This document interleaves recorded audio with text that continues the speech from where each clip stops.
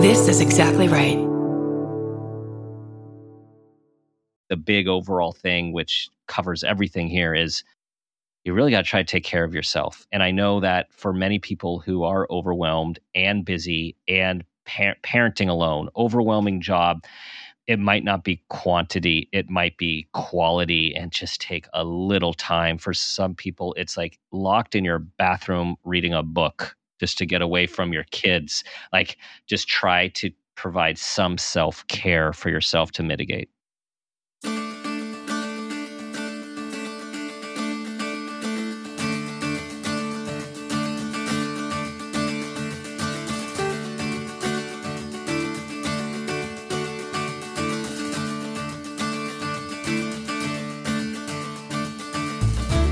Hello, Parent Footprint listeners. Welcome to our bonus episode of Sitting Down with Dr. Dan, and thank you for your positive feedback.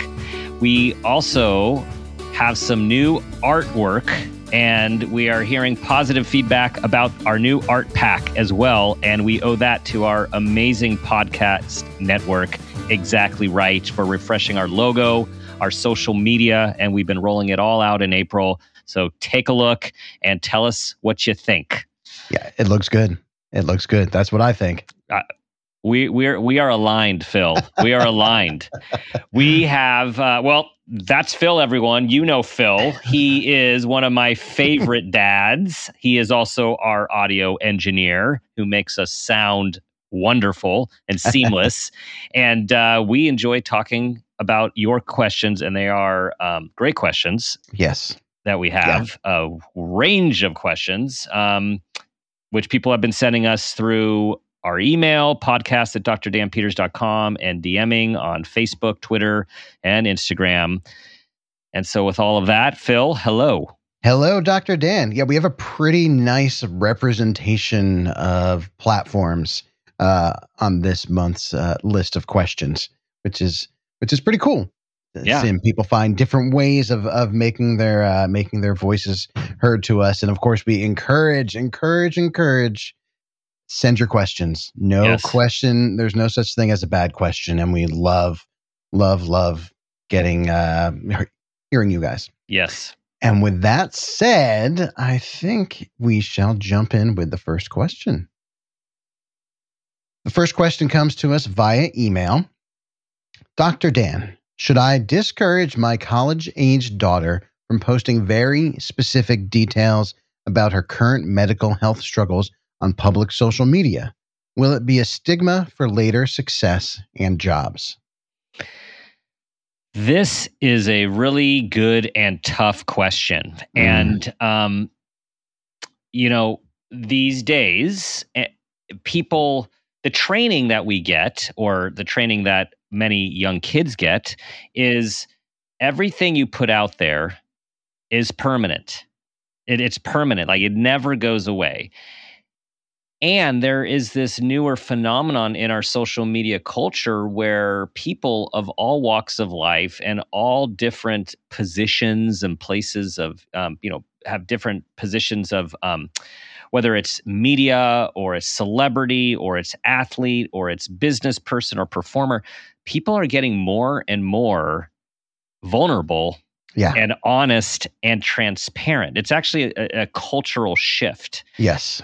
And there is a lot of great stuff that's happening with that because it reduces stigma for mental health issues, people talking about mental health issues, their medical conditions, just their struggles. And for people to know that there are other people out there who are dealing with really tough stuff, particularly people who might be influencers or might be famous, it really actually ultimately can have a really positive impact. Then the question becomes, like this question, is where is the line and what are the potential negatives? And I think it's gray at this point because you're going to still have, we know that there's a lot of universities that look up people's social profiles. There's employers that do. And I think it all probably depends on the orientation and the culture of who's looking. So I think my answer is it could be potentially harmful in some situations, and it could not be. And I think the ultimate thing is to have that conversation with your teenager or young adult, really, Yeah. is, hey, what do you know about this? Here's some things that I've been thinking about. And it just seems like it's important to take into account how you'll feel about this 2 years, 5 years down the road. And if there are any avenues that you're pursuing professionally or in other areas, would you be concerned if people knew this about you? And of Hmm. course, also, there is different settings, right? We have our general public, everyone Right. hears about us versus our private groups. Of course. Of course. Of course. And as you know, social media is a frequent topic in my household with two Yes. teenage daughters, and it's not a black and white issue. Of course, it is nuanced. I think one question that I would ask if one of my daughters came to me, or I noticed a post about her health condition, if she had a health condition, I think my first question would be, what is your motivation for sharing this information, this private information, publicly? How does this serve you? Just to try to understand what that impulse is. Because while we see, as you mentioned, influencers, celebrities going to social platforms to talk about issues that they are facing, mental health issues, general health issues, can be very inspiring for people. And like you said, it removes stigmas, and it's one of the positive aspects of social media. But then also, and especially with reviewing our daughter's social media from time to time, as we do, seeing the kind of things that they're following, or having them sit with us and go through some of it with us, just to encourage that open dialogue. We've come to see there are a lot of social media channels where it seems to be utilized as a means of attention, people sharing whatever negative or whatever challenges they're experiencing, not in a way to be inspiring, but just kind of in a way to get some likes or get some attention. And I don't think that's healthy at Hmm. all. And that's why I think it's important to understand what the motivation is behind this. And if it's a casual thing too, if it's well, I just feel like sharing it, then I encourage you, if that's the response, uh, to encourage your child to pause or your young adult to pause for a minute and ask themselves, why do I just want to share this? Because I don't think it ever ends up being that simple when you take a moment and you really think about it. Right. And with social media, your message can be out there in seconds flat.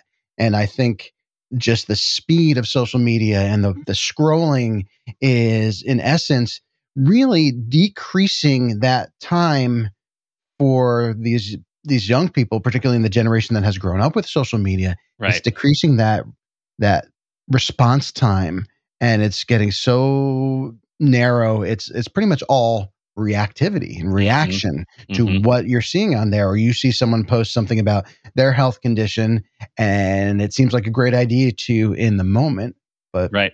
maybe it's not. Right. And once it's out, you just can't take it back. Once you hit that button, it's out there. Yeah, it's out there. Even if you are sharing in a private setting, Hmm. what's to say someone in your private group of friends on social media, you're not going to have a falling out, and they can't grab some screen snaps of stuff that is very private that you shared, and they put it out there in the Yep. public. It Hmm. happens. It happens. So, yeah, let's ask those Right. questions. Let's have that dialogue. Best place to That's start. it. Mhm, Dialogue. mhm. Agree. Yeah, because when we talk to the kids here about it too, it is not. We try very hard not to have it feel like a lecture. Hmm. Uh, Trying to make it as much of a dialogue or discussion as possible, while appreciating the fact that maybe only 10 or 15% of it is staying in there, and the rest of it might be going out the other ear. But even still, I think you have a better chance when you're asking questions and discussing. Agreed. Great question, though. And this, one other thing I did think of as Mhm. well as I was listening to you share your wisdom. In a way, too, I think since these young people, this is kind of their world, Mhm. while maintaining our expertise, through life experience, it also can increase their confidence in themselves when you are asking them questions about this, and honoring the fact that you probably either already know some of this stuff or know more than we do, and we want to learn from you as well. Exactly. Yeah. That's a really good point, Phil, because we all, us older people, are really just trying to understand all of this stuff, Yeah. and we come from it from our own lens, and some of it Yes. is helpful and some of it is very outdated and Yeah. irrelevant. So Yeah. that's the inquiry, and us wanting to learn more and coming to these conversations with that stance really can open up dialogue and drop defensiveness in our kids. Agreed. Agreed. Okay, that's a great question. Moving along, this question comes to us via Instagram direct message. Can you talk about sensory disorders and regulation, please? New parents here trying to navigate these unknown, confusing terms with a preschooler. Yes. So sensory processing is a really important concept to understand. Um, so we'll start with some explanation here. So sensory processing disorders, technically, they're either called SPD, sensory processing disorders, and another term is sensory integration disorder. Okay. What this means is it's basically how our brains process sensory information or stimuli that comes in. Hmm. So this information is things we see, things we hear, things we smell, things we taste, things we touch. It can affect all of our senses, or it could just affect one or two of our senses. And really, what the challenge is integrating what's coming in our body and processing it in a way where we then can regulate Yeah. the word that this great question posed. So it's all about regulating our senses, making sense of the stimuli that's coming in. What happens is when people have a sensory processing disorder, they often are highly sensitive to one or more senses, one or more of the sensory stimuli that come in. Okay. Another term is developmental coordination disorder, or DCD, and that relates to gross and fine motor functioning, or a lot of people have heard of dyspraxia. It's Yeah. another term for that. And basically, these are all sensory processing issues where you have difficulty performing coordinated movements. It could be fine motor, like buttoning, tying shoes, using utensils, handwriting. It could be gross motor, which really affects the way you walk on the playground. And related to this is what's called proprioception, another term that you will probably hear at some point, or proprioceptive. And that is, again, motor planning, like how do we move, how do we plan to pick something up, to run, hopscotch, dodgeball. It affects kids where they don't really feel their body in space, so they're bumping into people. Hmm. The other term that we also hear about is sensory seeking or sensory avoidant. So some of our kids are always like in your space, and Yeah. they're hugging, they're squeezing, and they're punching, but they're really needing this sensory release Yeah. by their they're actually judging where they are in space by touching people in Yeah. space.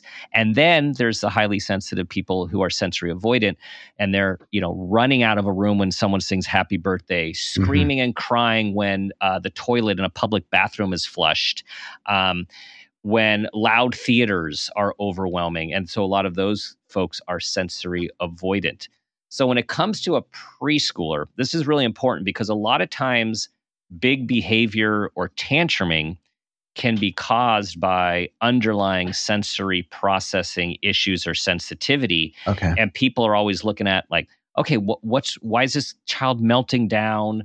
Why is this child acting defiant? Because sometimes that defiance is, I'm not going in there, or I'm not going to do that, or I'm not taking a shower or a bath. This is another one that a lot of parents of preschoolers and young kids get because they don't like the feeling of the water. Could be a sensory issue, Yeah. which then is seen as a behavior issue. Mm-hmm. So really, if you are having these concerns, one more issue that I didn't mention is posture Okay. instability, or a child like kind of wobbly, or what we call like a little rubbery, Okay. which is their muscles are like sort of elastic. These are all sensory issues. So if a child is having a really difficult time in a preschool or daycare environment, it could be because of sensory overload.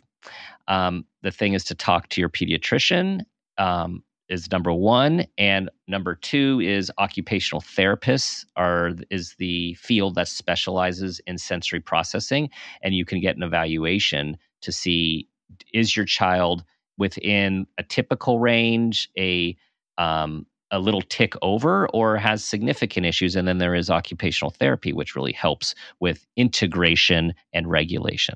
Listening to all the different terms, as a parent that is facing this, as our listener is, it's got to be extremely overwhelming with all these terms coming at you and all these potential paths to take to support your child. Surely it's overwhelming. What advice would you have for our listener who is likely just feeling inundated with all this information? And what would you say would be a good way to help them kind of manage the information and not feel just like they're drowning in it? Yes. So first off, kudos for just asking the question and being aware, right? So that means there's Yeah. already a level of Yes. awareness that this is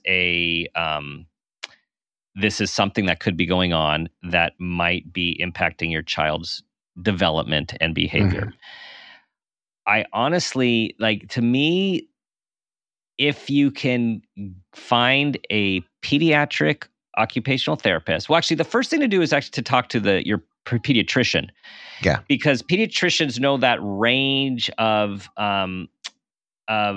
development. And is this Mhm. something to monitor? Is this something that is typical and could be a developmental phase, or is this something to get an evaluation? So that to me is the number one thing, because sometimes we just go fishing and we Right. find all this information. And this is not to say that you won't find information that your doctor might not give you, because that happens as well. But that's to me the first place, because you're looking for some foundational feedback about your own child's development from a professional. And number two is to seek out a pediatric occupational therapist to do a screening. Yeah. And that's something where you can get answers and ideas and potential solutions. So the best thing is to try, where I know you're leading this with Phil, which I appreciate, is like trying not to future trip and not to Yeah. be overwhelmed with worry and concern and the rabbit hole on the internet with all the terms. Yeah. And talk to someone who can really break it down to see, is this really something to monitor and to do something about. Yeah. No, you picked up where I was going with that very nicely. Yeah. And I think too, to understand that as a parent, you are not going to figure things out completely, solve anything with one doctor's visit, with one internet search. It doesn't all have to happen in that moment, because it's going to be something that evolves over time too, as your child grows as well. And so a willingness to be flexible and to allow others to help support you in through this, be it the professionals that you're going to, your family members, friends. Don't feel like you have to do it alone or figure it out all immediately. Yes. Okay. Great questions this week. Really great questions. I mean, great questions every week. Who are we kidding? We've got some very insightful listeners out there. We do. All right. Question number 3 came to us via email. Is there a way parents should speak to their children about a parent's cancer diagnosis? Children are middle school and high school age. Yes. This is obviously a delicate situation. Yes. And so here are some recommendations. Some of these seem obvious, but I need to say them everywhere. Of Anyway, course. so it's really important to get yourself in your own grounded space when sharing this information because our kids, particularly our teens, really pick up on our energy. And so this is not that you won't be worrying, and it's not that this is not, a serious diagnosis. It's trying to be as grounded as possible to allow your child to absorb the information in a way where they're not having to take on your emotions as much as possible as well, because that will get in the way of them actually receiving the message and being able to process it themselves. Mhm. And I know this can be difficult, particularly in this situation. So you want to be in that place. You want to find a comfortable place to talk, a calm, comfortable place to talk, knowing your child. So some of your kids might like a particular room. Some of your kids might like a walk. Right? Some of your kids might like to be in certain places outside or in nature. It's trying to find that place that's really will be more conducive to a comfortable conversation, not an uncomfortable defensive one. Because we know that a lot of times looking our kids in the eyes, having these serious conversations with them sometimes can be overwhelming as well. So know your child, try to find that space, and you want to be very honest about the process and about the diagnosis and about the treatment. Yes, you have to gauge it based on the age of your child, the developmental levels, and the emotional maturity of your child. But trust is really important. So you want them to be able to trust you that you're giving them the truth so they don't have to be Mhm. fishing and be Oh, yeah. worrying that they're not getting information or they're hearing parents whisper. They always hear us when we don't think they're listening because they're very interested in what we're talking about. So honesty and being direct is important while taking into account who they are and their developmental age. You also want to revisit this. This is something that is not going to all be taken in at once, particularly the concern and the worry and anxiety that would be very normal for a child to feel. So it takes time. You want to ask them in all of these conversations if they understand what you're saying. Do they have any questions? And here's the thing, you don't have to have all the answers right then. And if there is something that is actually you're conflicted about saying because you either don't know the answer or it feels too big, you can buy some time and say, you know what, I don't know that, but I'm going to gather that information. Because again, you're wanting to instill trust and stability, even in a situation which is a very fear invoking situation. Mhm. Um, when it comes to, go a little bit beyond the talk here, you want to try to keep life routines as consistent and regular as possible given the circumstances, but also let them know when at some point things might change. So if you or your spouse or family member is going to be going through certain treatments, how things might change, you might not be able to take them to these. After your treatments, you might be tired and need to sleep more. We want, again, to front load all of this so there is not reducing the amount of surprises, these negative surprises.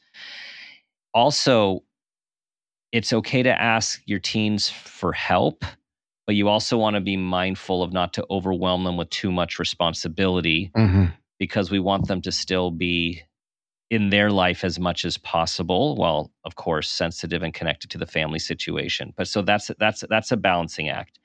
A few other suggestions. You want to, as time goes on, ask them specific questions like, what's it like for you when I'm gone on Tuesdays for treatment, or dad or mom or whomever is gone? Mhm. The general questions, hey, how you doing? That's not recommended because that's just too general and it's probably not going to get to the actual issue, Right. which is to talk about the cancer and keep it real as something that is existing in the family, um, in a honoring and respectful way, without it being an overwhelming thing as much as possible. I got a few more things to say here. This is, of course, as time goes on, is what to look for if your teen is struggling. And these are the usual things we talk about, which is a change in their behavior, change in interests, change in academic performance or going to school, change in or over or under involvement in their friends, and mood issues. And of course, we always are one to be looking out for drugs and alcohol, which kids tend to go towards when they are not feeling good as an escape or release. And it's also important to remember that it's common for teens to have other people to talk to rather than you, whether it's their friends or their cousins or aunt and uncles or grandparents. So just remember the whole village. It doesn't all have to be from you, but you also want to offer them opportunities and at times maybe a support group or a counselor if that's something that they are wanting and that's something that maybe you are suggesting for them for support. But again, we don't want to force. We just want to make this as much as possible an interactive conversation. Mm-hmm. Yeah, I mean it's tough. I have no doubt that this is, as a parent, one of the largest challenges you could possibly face, and I think, I have not personally experienced this. I've experienced this through some friends who have fought cancer, who have children of varying ages. They found strength in being able to be there and support their children right through this journey too, and having their children observe them being strong in those moments where they're sharing exactly what's going on. And I think while it is very emotional, and I am a big fan of our kids seeing us as human beings as they are, there are times where they do need to see that rock as well. And and correct me if I'm wrong, Dr. Dan, but I think this would be one of those moments where they do need to see that, okay, mom or dad has this health thing going on, but in my eyes right now, they just appear as strong as ever. And I think that will help that conversation when they see that you are handling it calmly and strongly and allowing them to ask questions or say, you don't have to ask or say anything right now. If you just need to process this, I won't ask you every 5 minutes how you're doing, because teenagers don't like that at all. No. Yeah, but it's like you said too. It takes a village, and encourage them if they don't feel comfortable sharing their feelings about what's going on with you or all of their feelings. That's okay, as long as they are sharing it with someone that is part of their trusted person list. Then that's great. Yeah, and we wish you well. We are of the same wavelength. Yes. Good luck, and we wish you the best.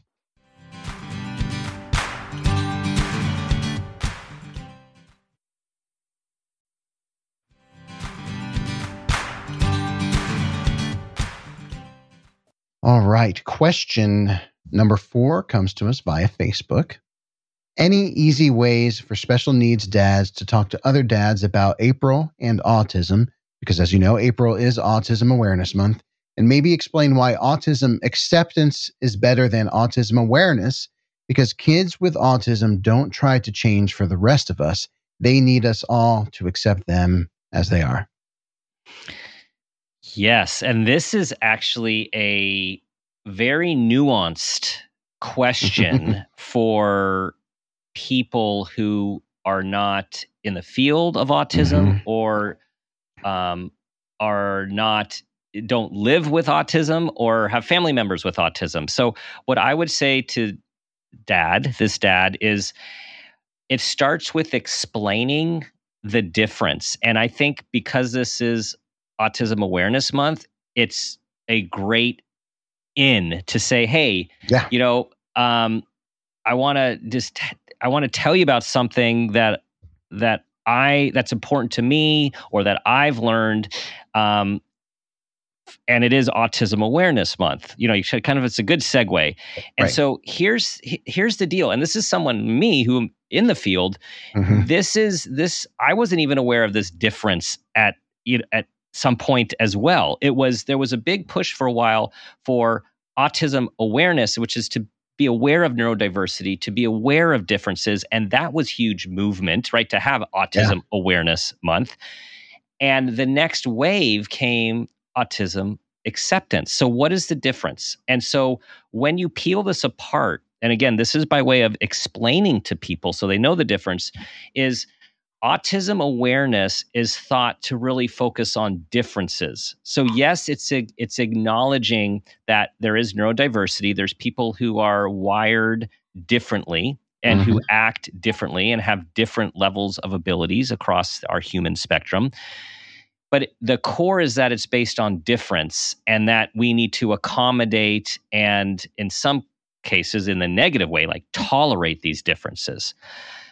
Acceptance, on the other hand, is we embrace who you are. We're not trying to change you. So an autism awareness is I understand why you are different and I understand that you have different needs. The other version, the acceptance is you are you, I am me, and I accept you for who you are. I embrace you for who you are. And I understand that when I might be excited, I might laugh or I might scream. When you're excited, you might flap or move around. And it's just a different expression of a feeling. So at the core, it's trying to help people, this dad helping other dads, and people helping other people understand that awareness is important. But what we want to move towards is acceptance of this human being for who this human being is and embracing them because of who they are, not in spite of who they are. Mm-hmm. Yeah, that's, beautifully stated. I think acceptance is an extremely powerful word.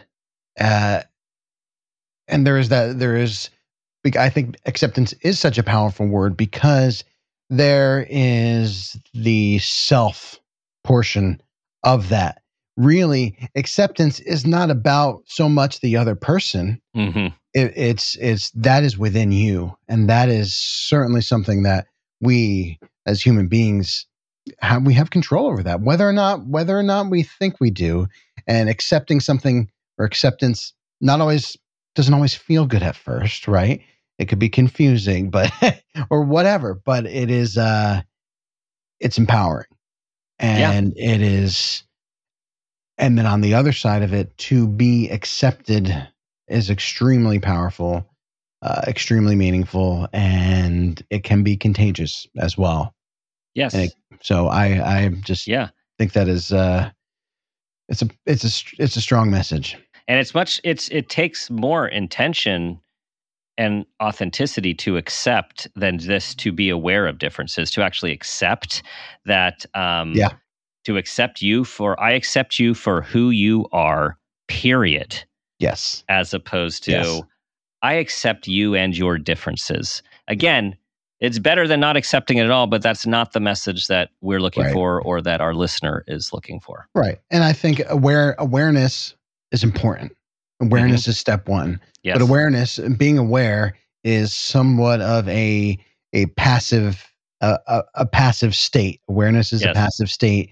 When you are moving on to acceptance, you're taking that knowledge from being aware and putting it into action, and that is what completes the picture. From passive to active. Yeah, nice. I love it. Yep. I love it, and we love getting our listener dad questions. So thank you, special needs dad, for sharing your question for this week's show. All right, a final question number 5, comes to us via Facebook. Okay, busy mom writing a DM here. Just saw that April is Stress Awareness Month, which I did not know, and honestly, busy mom, I didn't know that either.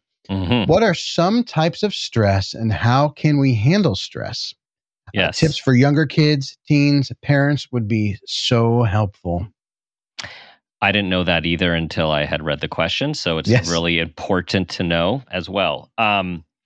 Okay, so let's define stress so we all know what we're talking about here. We use that a lot. I'm stressed. I'm stressed out. Okay, so we can Mhm. define stress as a state of worry or mental tension caused by a difficult situation. Worry or tension caused by a difficult situation. Now, stress is a natural human response, and everyone experiences stress to some degree. And we know that there is some levels of stress that actually help with performance, like peak Mhm. performance, right? So this Mhm. is part of who we are and part of our environment. So, but we want to keep stress at a manageable level. So, what are the types? So, generally, the types are acute stress, which is something that's just happening like a huge dose in a certain situation. Mhm. Then there's episodic acute stress. So, it happens and then it doesn't happen and then it happens. So, this is like a situation that could keep repeating itself and could be very Mhm. intense and stressful while it occurs. And then it has a cycle. Yeah. And then there's chronic stress, which is where we are dealing with stress ongoing. And that stress is really depleting and has large implications for our mental health and our physical health. Um, what are some causes of stress? Well, just being under a lot of pressure, being under a lot of pressure at work, at school, in your parent role, just pressure. Um, Changes, transitions, that causes lots of stress. There's a list of like the top 100 stressors, and sometimes people are going through several of the top 5 all at once, and that can be a lot. Like a big move, a divorce, a change of job, change of relationship. Mhm. These are biggies. A loss of a loved one, huge. Financial stresses. So then there are also, we're worried about something. Ongoing worry can cause lots of chronic stress. When we don't have control over the outcome, or we don't have perceived control of the outcome of a situation, that causes acute and prolonged stress.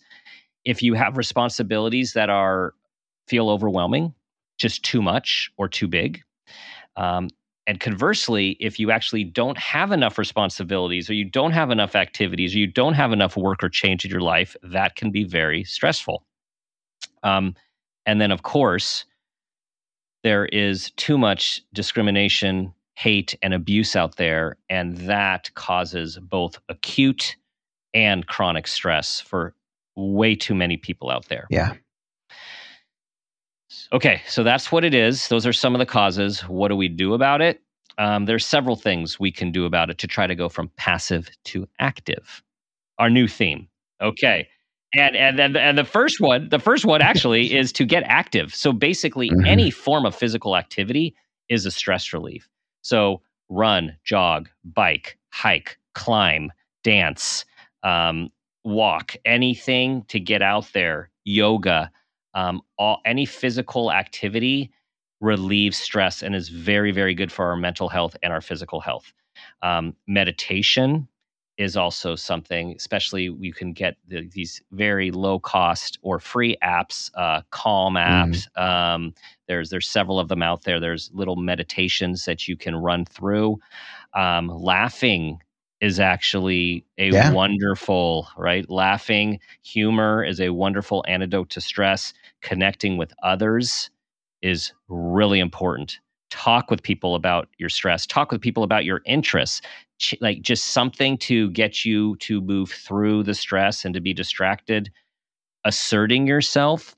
So often when we're stressed, we feel out of control. We feel a lack of control. We feel powerless. When we assert ourselves in a situation, speak up for ourselves, say what we need, make a change, that is an active step against the stress and feeling out of control and powerless. Sleep. Sleep is really Big one. important. Big And one. stress can get in the way of our sleep. So we need to be really mindful of our sleep. Eating healthy also.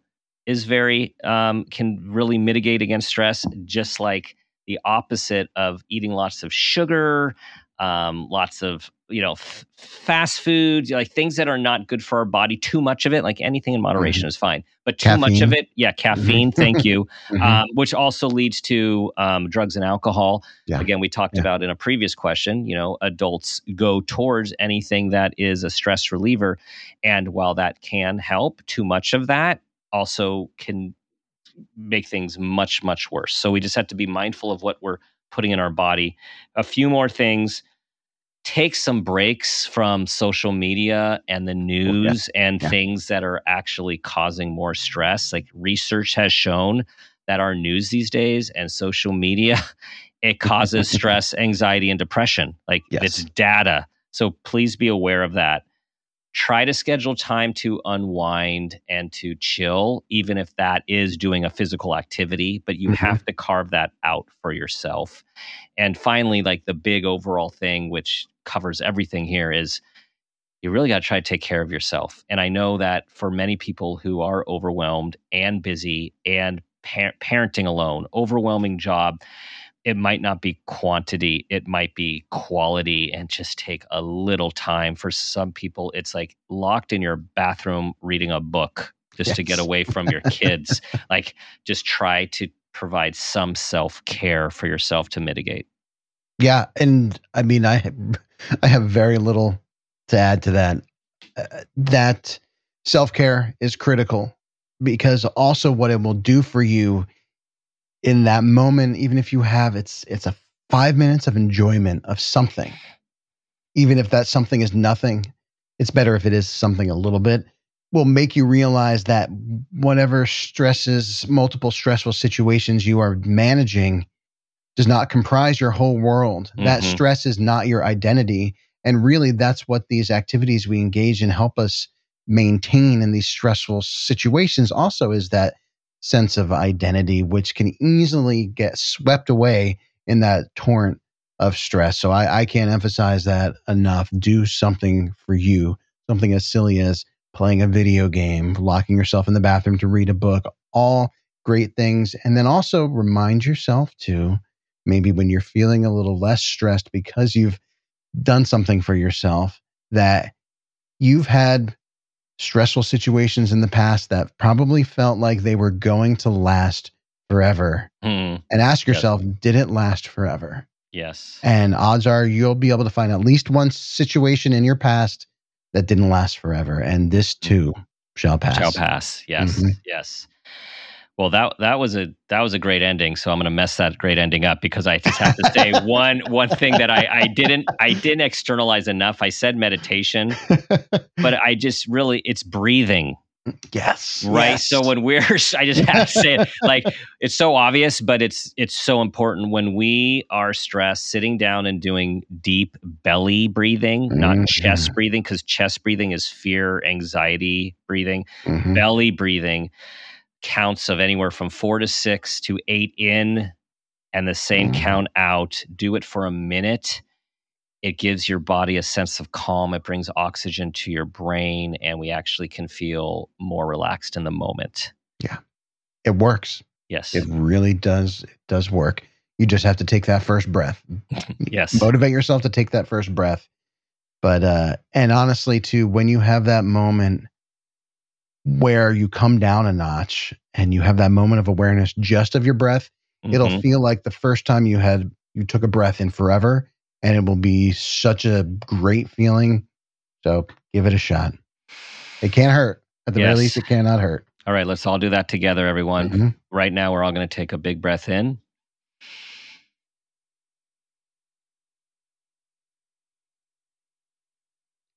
And release a big breath out.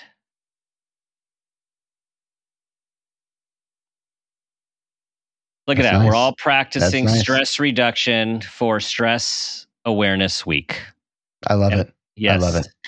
Wow. Great. You know what? The questions really stretch us. And they do. Thank you guys for these very personal and important questions, which so many people benefit from. Yeah, absolutely. So keep them coming, guys. You know where to send them, and follow us at Parent Footprint Podcast on Facebook and Instagram, and on Twitter at Dr. Dan Peters.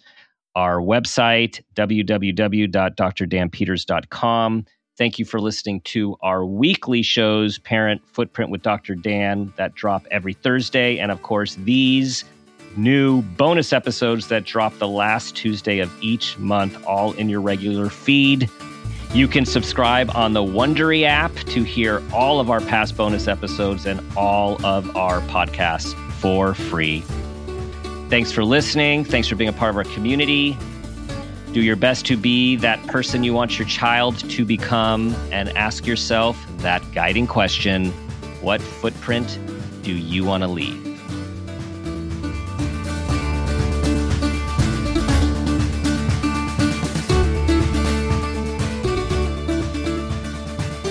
This has been a Peters and Rossi production. Parent Footprint with Dr. Dan is produced by Laura Rossi. Our engineer is Phil Rossi. Theme music is Mountain Spring High, composed and performed by Gabriel Lewis.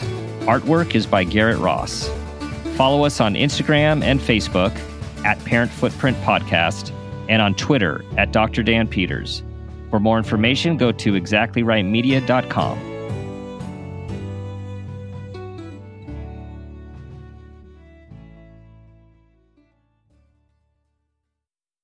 Follow Parent Footprint with Dr. Dan on Apple Podcasts, Spotify, or wherever you like to listen so you don't miss an episode. If you like what you hear, rate and review the show.